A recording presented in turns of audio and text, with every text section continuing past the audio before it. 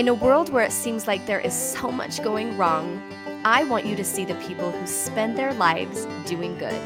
Welcome to the Doing Good podcast, where we discuss the stories of people who are changing the world in their own way. I'm your host, Carmen Herbert, and today I'm so excited to have on the podcast Scott Woodward.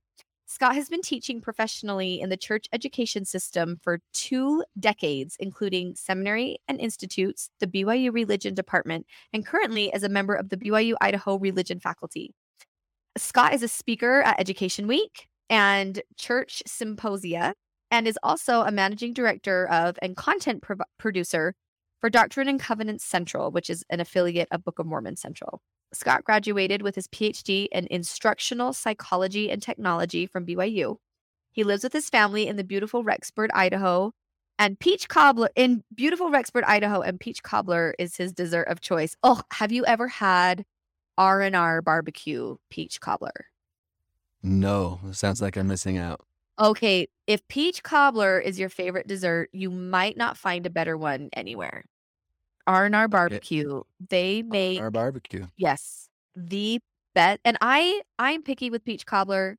Do you like the pie or do you like the oat crust?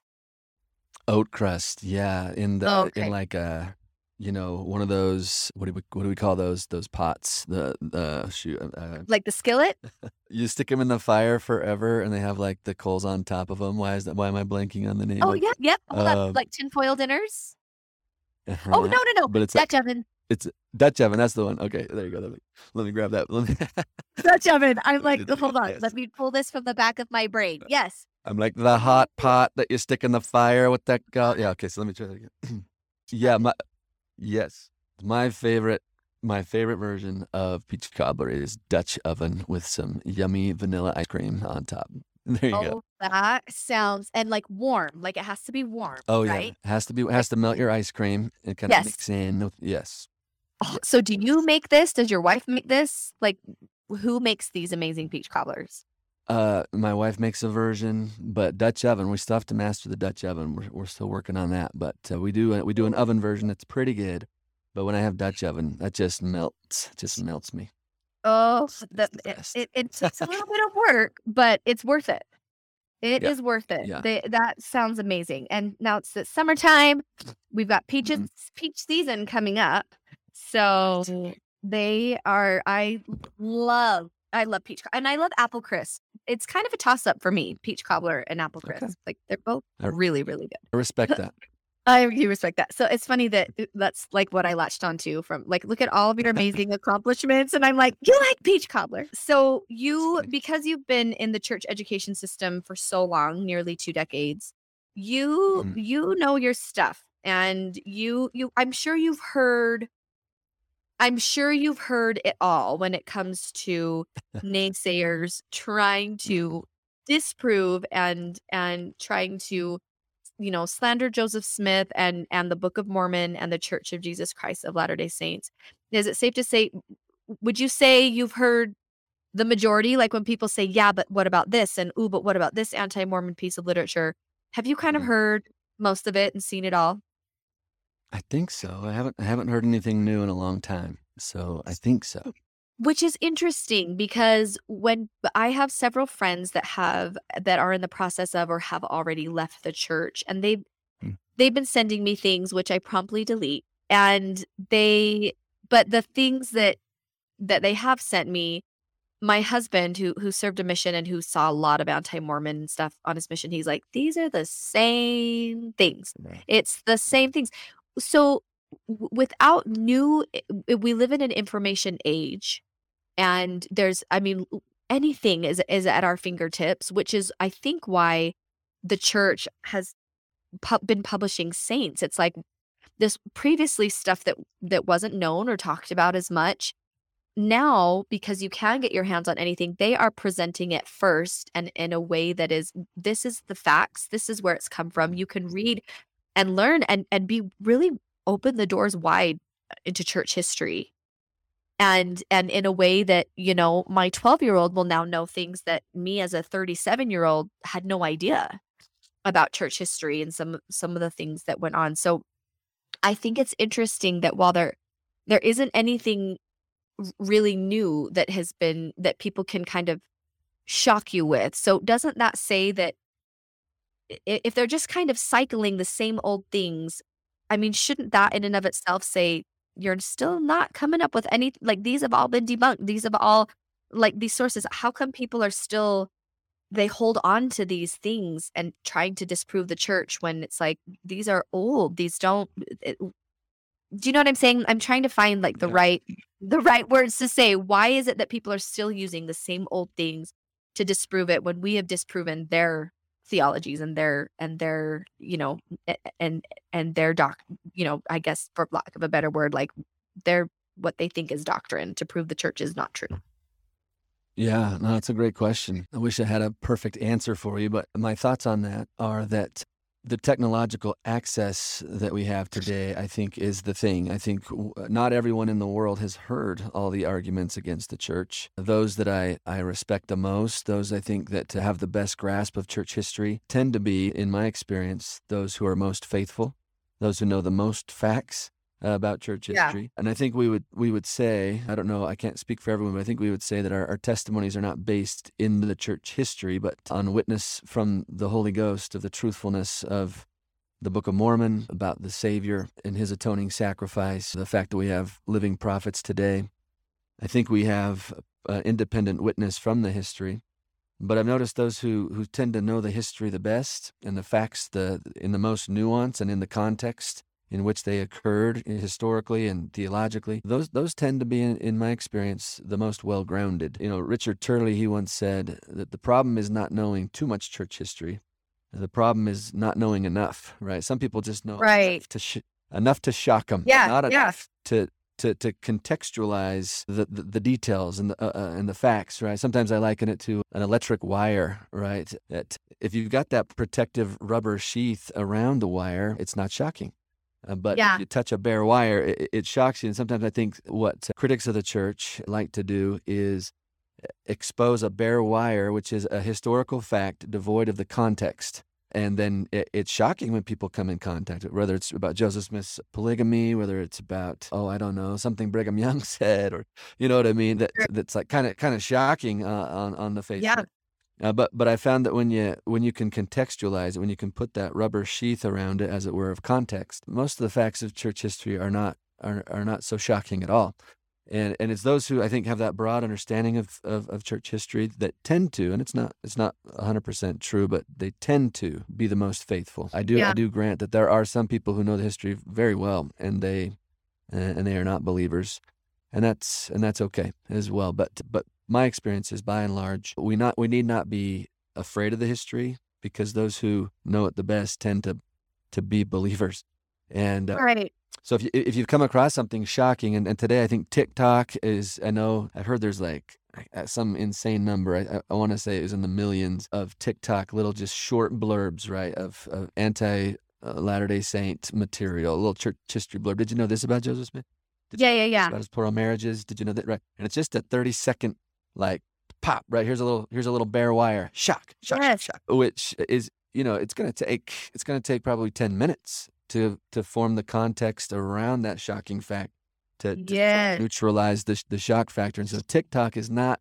It's a fantastic platform for shocking people, but it's not a very good platform for explaining the historical context that helps to neutralize the shock factor, in my experience. So I don't know, maybe is it technological access? I think so, that there's more people that can more quickly gain access to non-contextualized historical stuff that can be shocking about the church or its leaders. And again, I said it's not going to be a perfect response, but I think my knee-jerk response to your question is it's about technology, not about new and improved arguments against the church. I think it's just, as Hugh Nibley once called it, he said it's a bunch of reheated leftovers. Yeah. Leftovers, but now they can package it, in little digital bite-sized chunks that people don't have to go out and buy anti-Latter-day Saint books. They can just go check out stuff on the internet for free and do it. And I think that's it.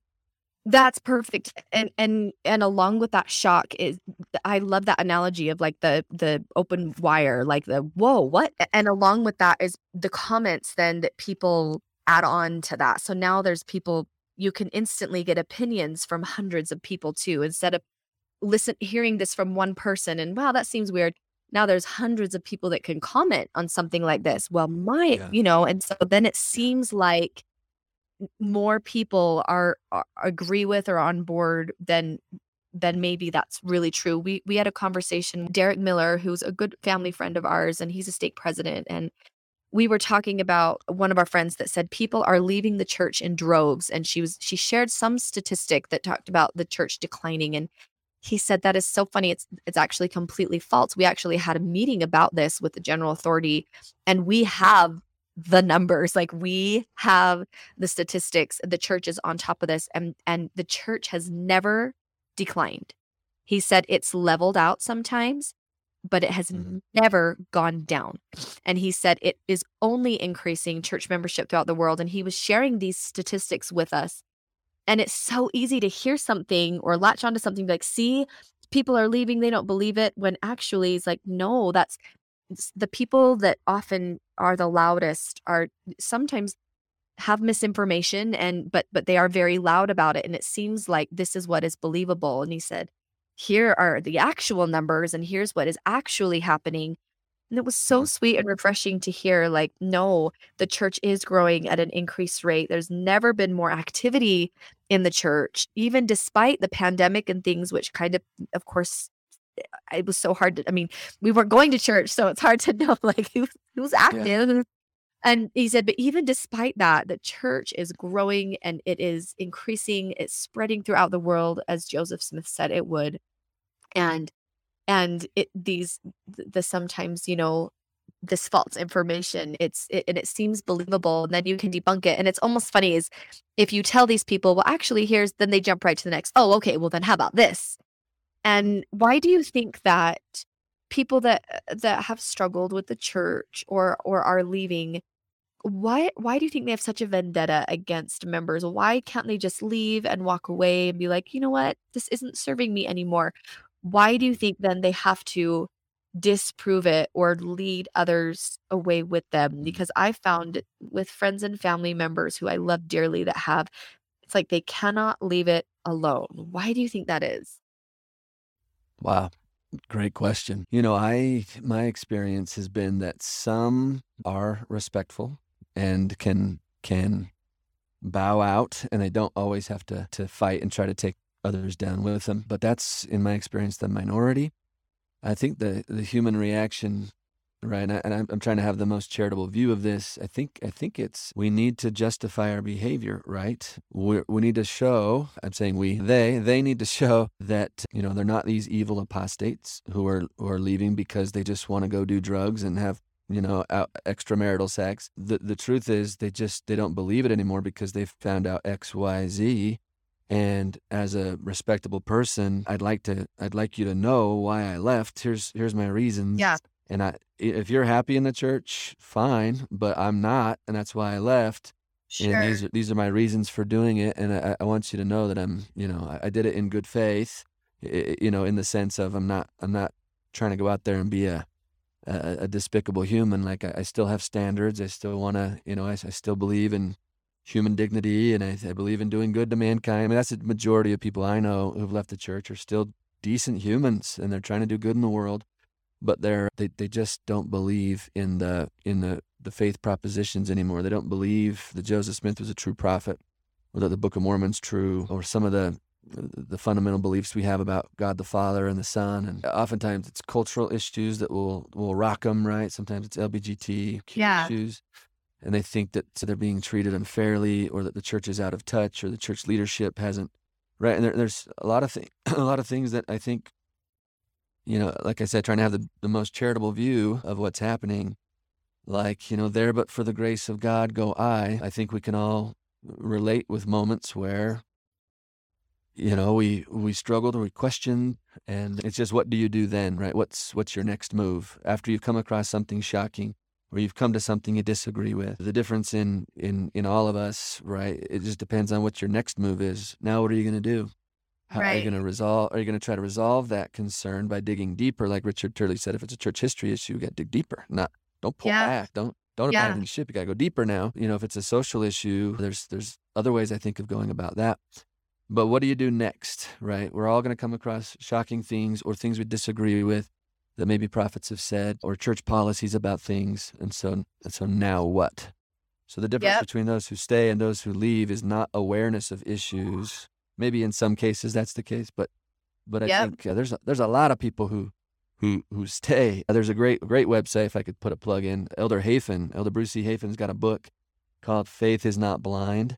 And then his daughter and son-in-law, the Devoniers, they're actually in my ward here in Rexburg. They have gone throughout the world interviewing people, and they've put these interviews online on a website called Faith is Not Blind. I think it's .org, faithisnotblind.org.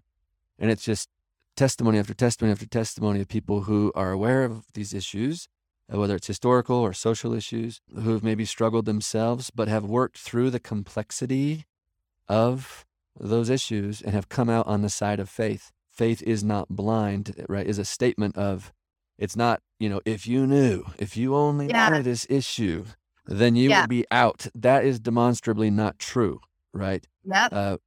When we come to the complexity, and as adults, I think most of us do, and a lot of youth are getting hit younger and younger these days with complexity. The question is, what's your next move? Right, because it's not automatic. It's not, well, I guess I gotta leave the church, or it's not, you know what, I'm just gonna stay faithful. Your next move matters after you hit the complexity. Can you work through that and come out on the side of faith? And hundreds and thousands of faithful, thoughtful members of the church say yes, you can. Yes, you can come out faithful on the other side of that. And it's not closing a blind eye. It's not trying to pretend issues don't exist, because they do. It's just that this is not an all or nothing proposition, right? Yeah. There's ways to work through this in which you can have vibrant, beautiful, harmonious, joyful faith, and you don't have to leave. But for those who do leave, again, I say with some empathy, okay, I respect you, and I understand the reason that you want to justify your leaving, to especially in the faith community, is so that we don't vilify you. We don't think you're apostate, and just. So I wish we could respect each other more. Absolutely. Those who leave, don't look at those who stay as blind and mindless. And those who stay, don't look at those who leave as just apostates who just want to go out and break all the commandments. No, really, they just want to indulge the natural man. That's the only reason they're leaving. I think if we could just respect each other a little better, I think this would be it would be a step in the right direction. Spot on. And I know there are people that, listen to this podcast that either have had faith crisis themselves, maybe they're going through some, or have children or family members that are going through this. And in no way, sometimes I come across strong when I'm like, these people leave. From my experience, it's usually something to do with church history, something they've heard or read that they cannot get over. And like you said, the answer is to find out more and dig deeper and see if you can reconcile and learn more about Joseph Smith, the man, because he was a man and so imperfect. And this was a baby church that he was restoring from Jesus Christ time that was, he had no idea. It was line upon line thing. I'm sure Heavenly Father sometimes like, no, that's not what, okay, let's start over. Joseph, no, that's not what I meant when I said that. They're just trying it out and doing their best and making mistakes. And Heavenly Father is letting him, because of the gift of agency and trial and error. And that's the only way we can learn, is trying things and learning and also teaching him to rely on him, like with the whole Martin Harris thing. With some part of that, I think, was learning to let him trust him. This is why you should have trusted me, but I'm still going to let you make mistakes even within the church, because that is how you learn and grow and learn to have faith and trust. So I hope I haven't come across as, everyone that left has just lost their faith and isn't trying hard enough, because I know people that have that. It was a devastating, heartbreaking, year-long process in making that decision. But I do think that nothing in life is final. And if they ever were to find their way back and find maybe little by little answers to the questions that they've had, that we should be willing as members to just wrap them in our arms and say, yes, come back. We want you. We need you. And it's not like, well, once you're out, or, there is room for everyone at all times. And like you said, that this faith, the thing that I love so much about the church is it is joyful and beautiful and harmonious and hopeful.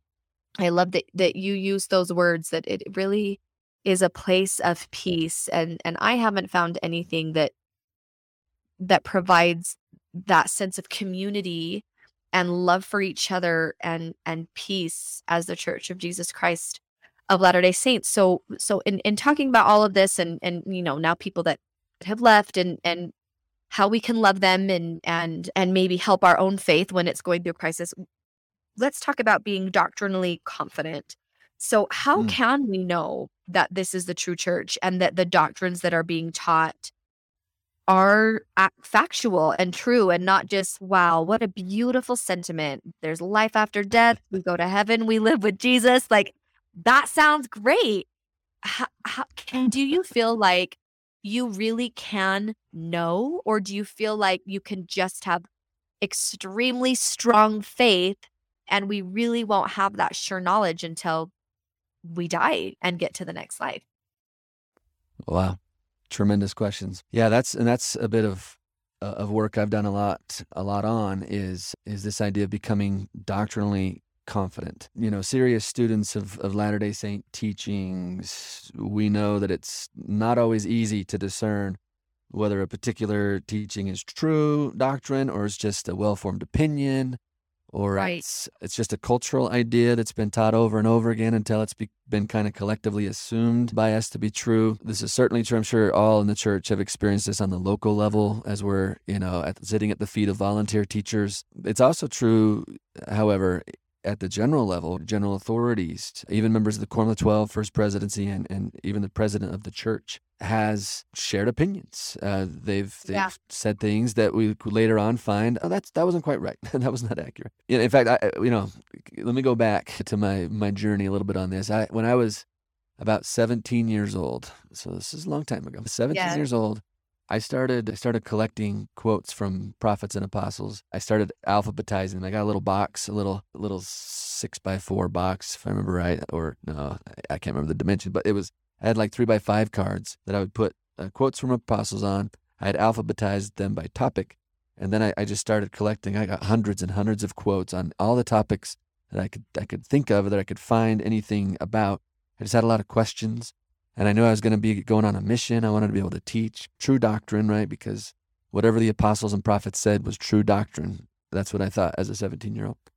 But over time, I started finding statements that by the prophets themselves telling me that, sometimes what they say is not true doctrine.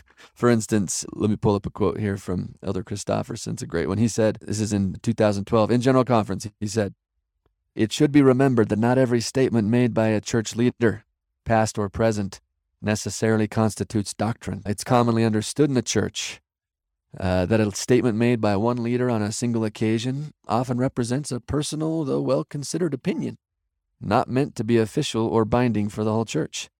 And, quotes like that, I realized that if I believed that everything that Elder Christofferson said was true because he was an apostle, then based on the logic of that quote, I couldn't always believe that everything Elder Christofferson said was true, because he just told me I can't.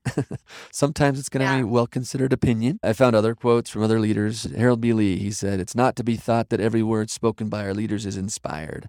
It's not to be thought that every word spoken by general authorities is inspired, or that they're moved upon by the Holy Ghost in everything they write." Boy, that kind of rocked me, because that was my assumption. My assumption was, if it comes from them, it's inspired, it's from God, and I can rely on it 100%. But they themselves, the apostles themselves, started to tell me that that's not the case. Elder Oaks, just in 2018, at a news conference when President Nelson became church president and President Oaks was in the First Presidency, he said, it's a great comfort to me to know that I don't have to take the statement or actions of one particular leader as expressive of the doctrine and expectations of the church. Then he said, "We don't believe in the infallibility of our leaders," right? In other words, we do believe our leaders make mistakes, sometimes even doctrinal ones. And what I'm hitting on here is a journey that I went through that I think a lot of young adults go through, sometimes older adults, is that when we start to realize that prophets and apostles have made mistakes in the past. You mentioned Joseph Smith and loss of the 116 pages. I mean, that's one of the earliest major errors that we call him an apostle at the time, that Joseph Smith, so egregious, right? We're still suffering from the loss of the 116 pages, right? We don't know what was in there. We don't know how we could be benefited, but we certainly lost something that Mormons spent a ton of time on, and so did Joseph Smith, that was meant to bless our lives. Of course, prophets and apostles can make mistakes.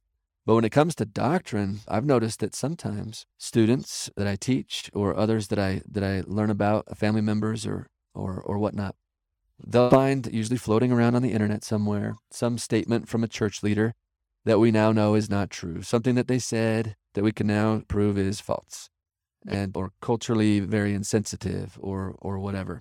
And that is used to deteriorate our confidence in the authority of the apostles altogether. And this is another way, I think, that faith crisis comes about, is by eroding our confidence in the authority of living prophets and apostles. For instance, I'll just give you one example. Joseph Fielding Smith, he once said in 1961, he said, "We will never get a man into space. This earth is man's sphere. It was never intended he should get away from it. The moon is a superior planet to the earth. It was never intended that man should go there." And then he said, "You can write it down in your books that this will never happen." That was Oh my gosh. 1961, yeah. 1961. And then guess what happened? In 1969, 8 years later, right? That's when the first moon landing happens. And then guess what happens the next year? 1970, President Smith becomes president of the church. And at a press conference the very next day that he assumed leadership of the church, a reporter apparently asked him about his moon statement, right? What about your moon statement? To which he reportedly replied, he said, "Well, I was wrong, wasn't I? Yeah. I was wrong. Yep.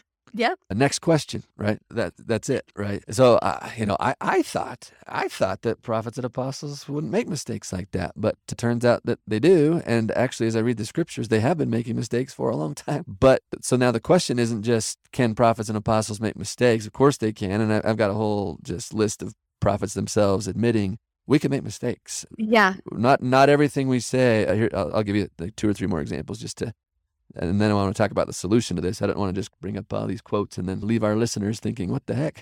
Yeah. What am I supposed to do with that? But for instance, McConkie, right, known to be pretty solid doctrinally, he said, quote, "Prophets are men and they make mistakes. Sometimes they err in doctrine." Brigham Young, he said, "Can a prophet be mistaken? I'll acknowledge that all the time," he said.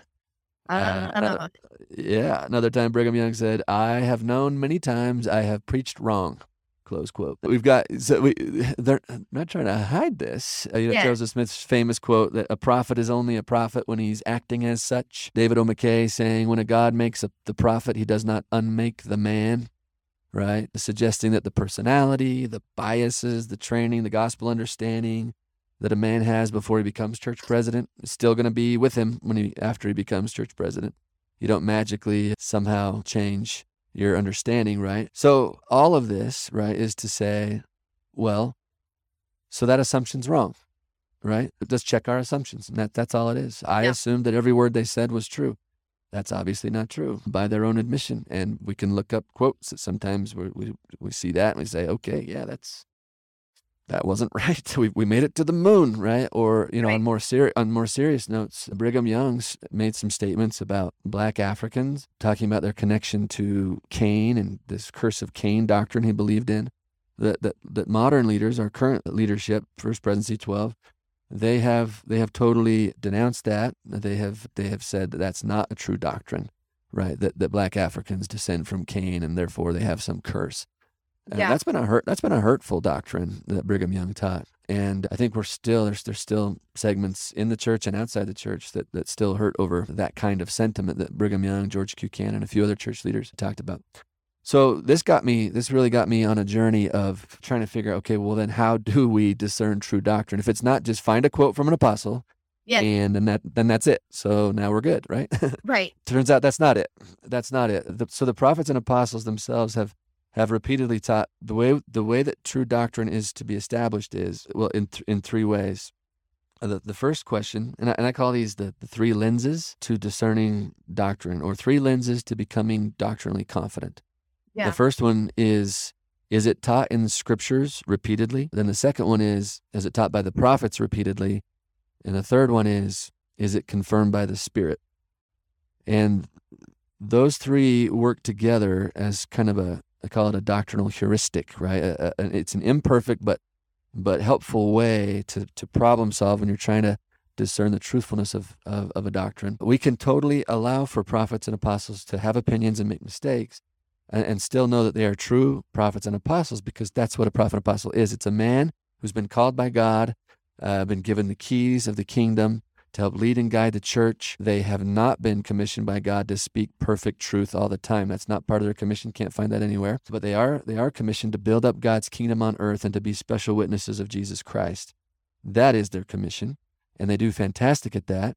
And they also teach doctrine. Oftentimes it's true. Most of the time it's true. But occasionally there's some slips, and we can just allow for that. Just be flexible, not rigid when it comes to apostles. So Scripture is going to be the primary lens to understanding doctrine. Sorry, am I going too long on this, Carmen? I cut you off any time. No. This is awesome. Okay. I'm just letting you go because I'm learning so much. So please continue. Okay, so listen to I'll just share a few thoughts from some of the apostles on this. Church presidents, so President Hinckley, this is a general authority training. He's training general authorities on this. He said to them, "When all is said and done, the test of the doctrine lies in the standard works of the church. These have been accepted in conference and assembled as our doctrinal standards." Right? Elder Christofferson, he said the scriptures are the touchstone for measuring correctness and truth. I love that.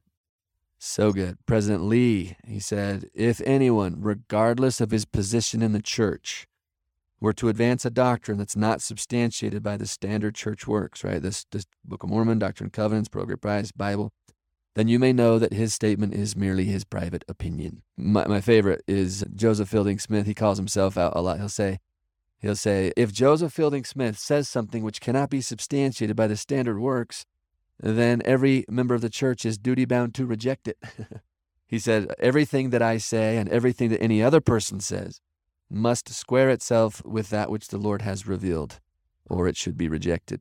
We're only bound, President Hugh B. Brown said, member of the First Presidency, we are only bound by the four standard works, and we are not required to defend what any man or woman says outside of them. McConkie, this is a pretty bold statement. He said, though general authorities are authorities in the sense of having power to administer church affairs, they may or may not be authorities in the sense of doctrinal knowledge, right? It's not automatic. It doesn't come by ordination. It comes by study. It comes by deep study, learning, guidance.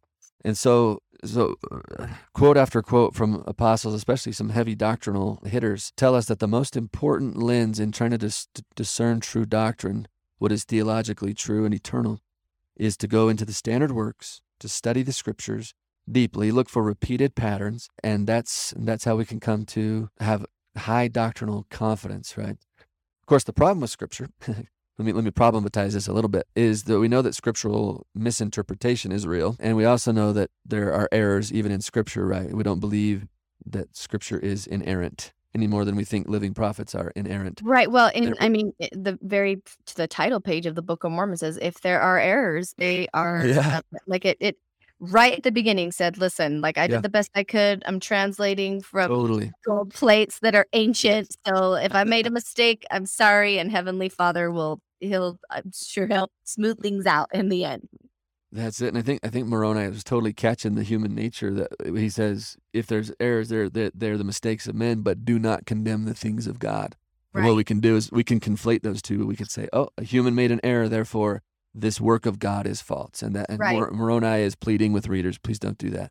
Right. Recognize that we're men. We're doing the best we could. We are called of God to do a work.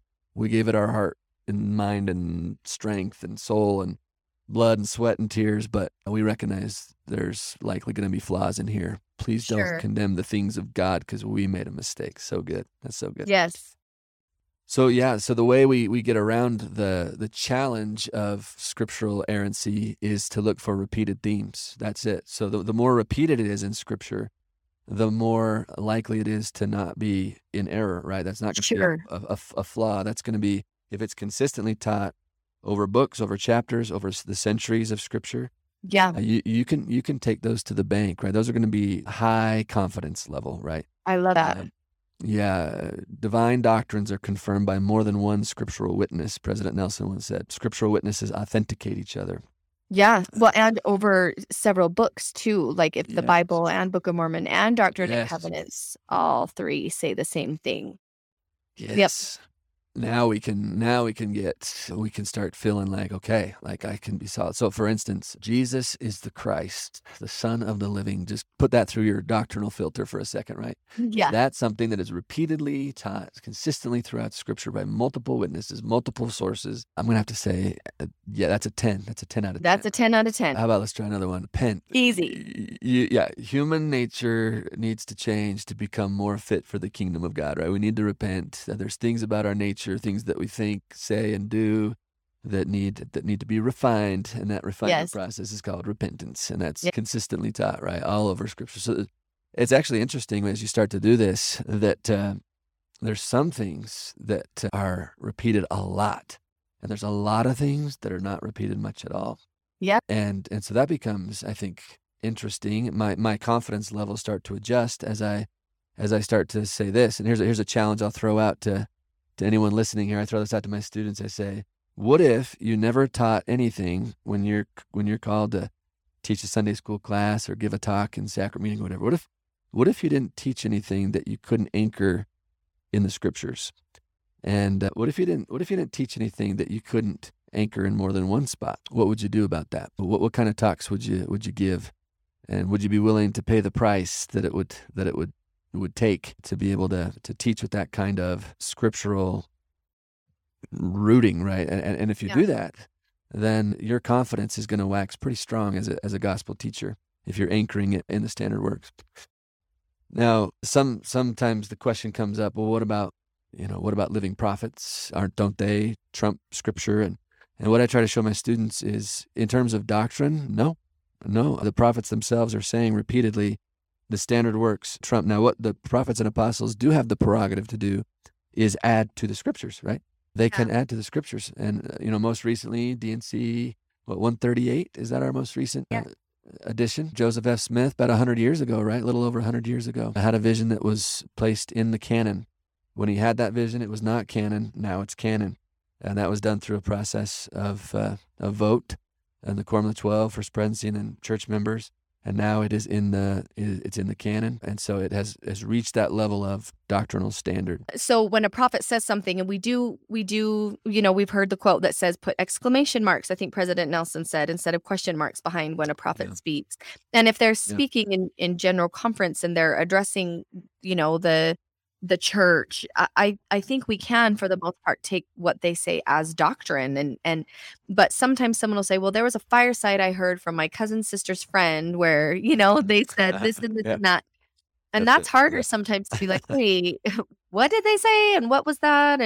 But if you can, like you said, out of the mouth of two or three witnesses, if you can back it up with another apostle or Scripture, that's probably an important thing to do, to say, well, this has been said multiple times and that you can trust this. So that is important, I think.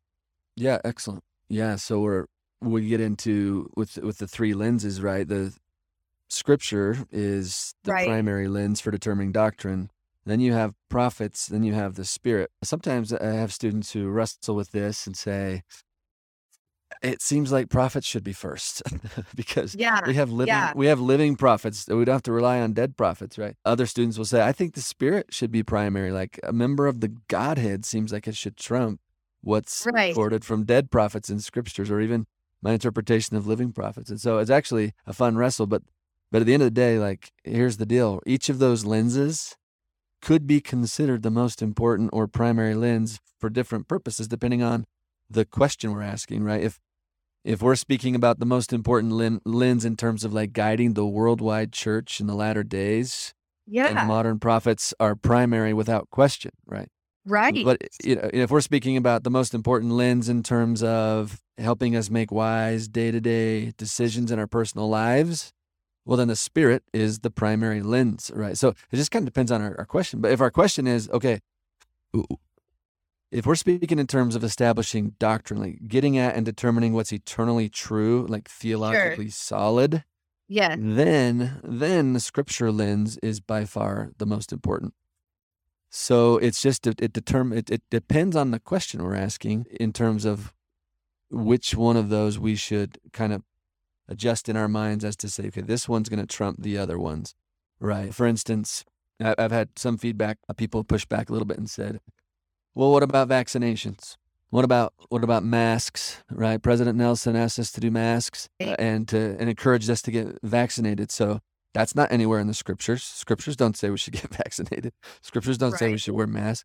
So if I run President Nelson's words through the lens of the scriptures, I'm getting nothing. Yeah. Which I would say, yeah, because that's not a doctrine. That's not a theological issue. That is the president of the church inviting church members to be wise, and he's also the president of this institution. And so if he says we'd like you to wear a mask when you come into church buildings, like that's a policy that we should respect.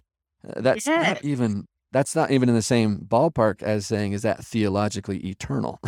No. I don't think wearing masks is not theologically eternal, but the president, we need a living prophet to guide and lead a modern church, to reduce a church from 3 to 2 hours, to do all the amazing things he's been doing with the temple lately, tweaks and changes and administrative, the inspiration to lead and guide a worldwide church. Like, we need living prophets for that. But that's different. And I try to help my students see this. That's different than asking, like, what's the nature of God and the nature of the atonement of Christ, the nature of the potential of mankind and humanity, the plan of salvation, the nature of the fall and the creation, and the nature of the afterlife, the spirit world, the kingdoms of glory, and can we progress in the kingdoms of glory or can we not? What exactly is covered by the atonement of Jesus, and these kinds of questions are different, right, than policy type questions, or even inspired changes to the living church to help us better navigate the latter-day situation. So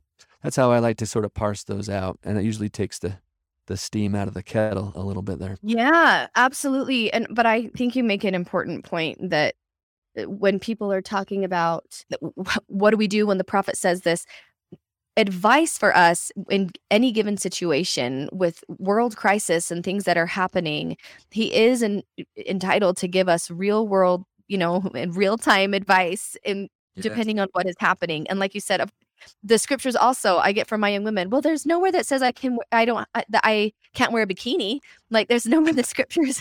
And I'm like, well, no, but in the For the Strength of You that talks about modesty, and that's from our prophets and apostles. And so there's lots of things that you could say, well, that's not word for word in here, but it does.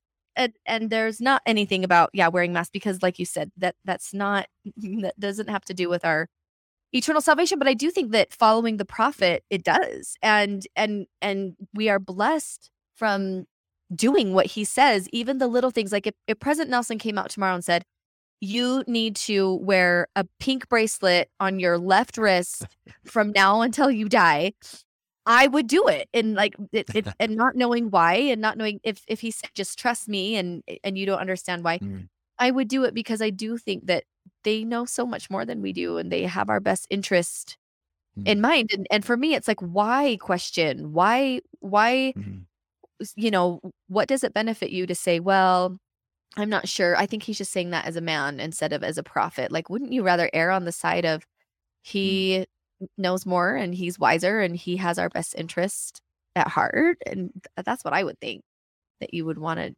to follow him, and because he knows more. I don't trust myself. Like, there are so many things I'm like, oh, man, I have no idea what the right thing is. And how comforting is it to know that there are apostles and prophets that are like, you can trust us, you can listen to us. And how great it takes the guessing out of what's the best thing to do. It makes life easier to follow them. And Absolutely. It's not, yeah. well, and it's not, I know some people say, well, you're sheep, you're just following blindly. And it's interesting that scripture, that is actually referenced several times in the scriptures about being sheep, and Heavenly Father or Jesus Christ being the shepherd. And they compare Christ himself to a lamb. And so I am happy to be part of that fold of Christ. I'm happy to be a sheep if it means that I'm led by the Savior. Wow. You just took the shame out of being a sheep. It was amazing. You just anchored it. See what you just did? You just anchored it in the standard works and just raised it up. That was awesome. You just said I was actually looking up like ask, seek, and knock as you were talking, because I wanted to know how often. And seek is in like, I don't even know, over 100 references throughout the scriptures.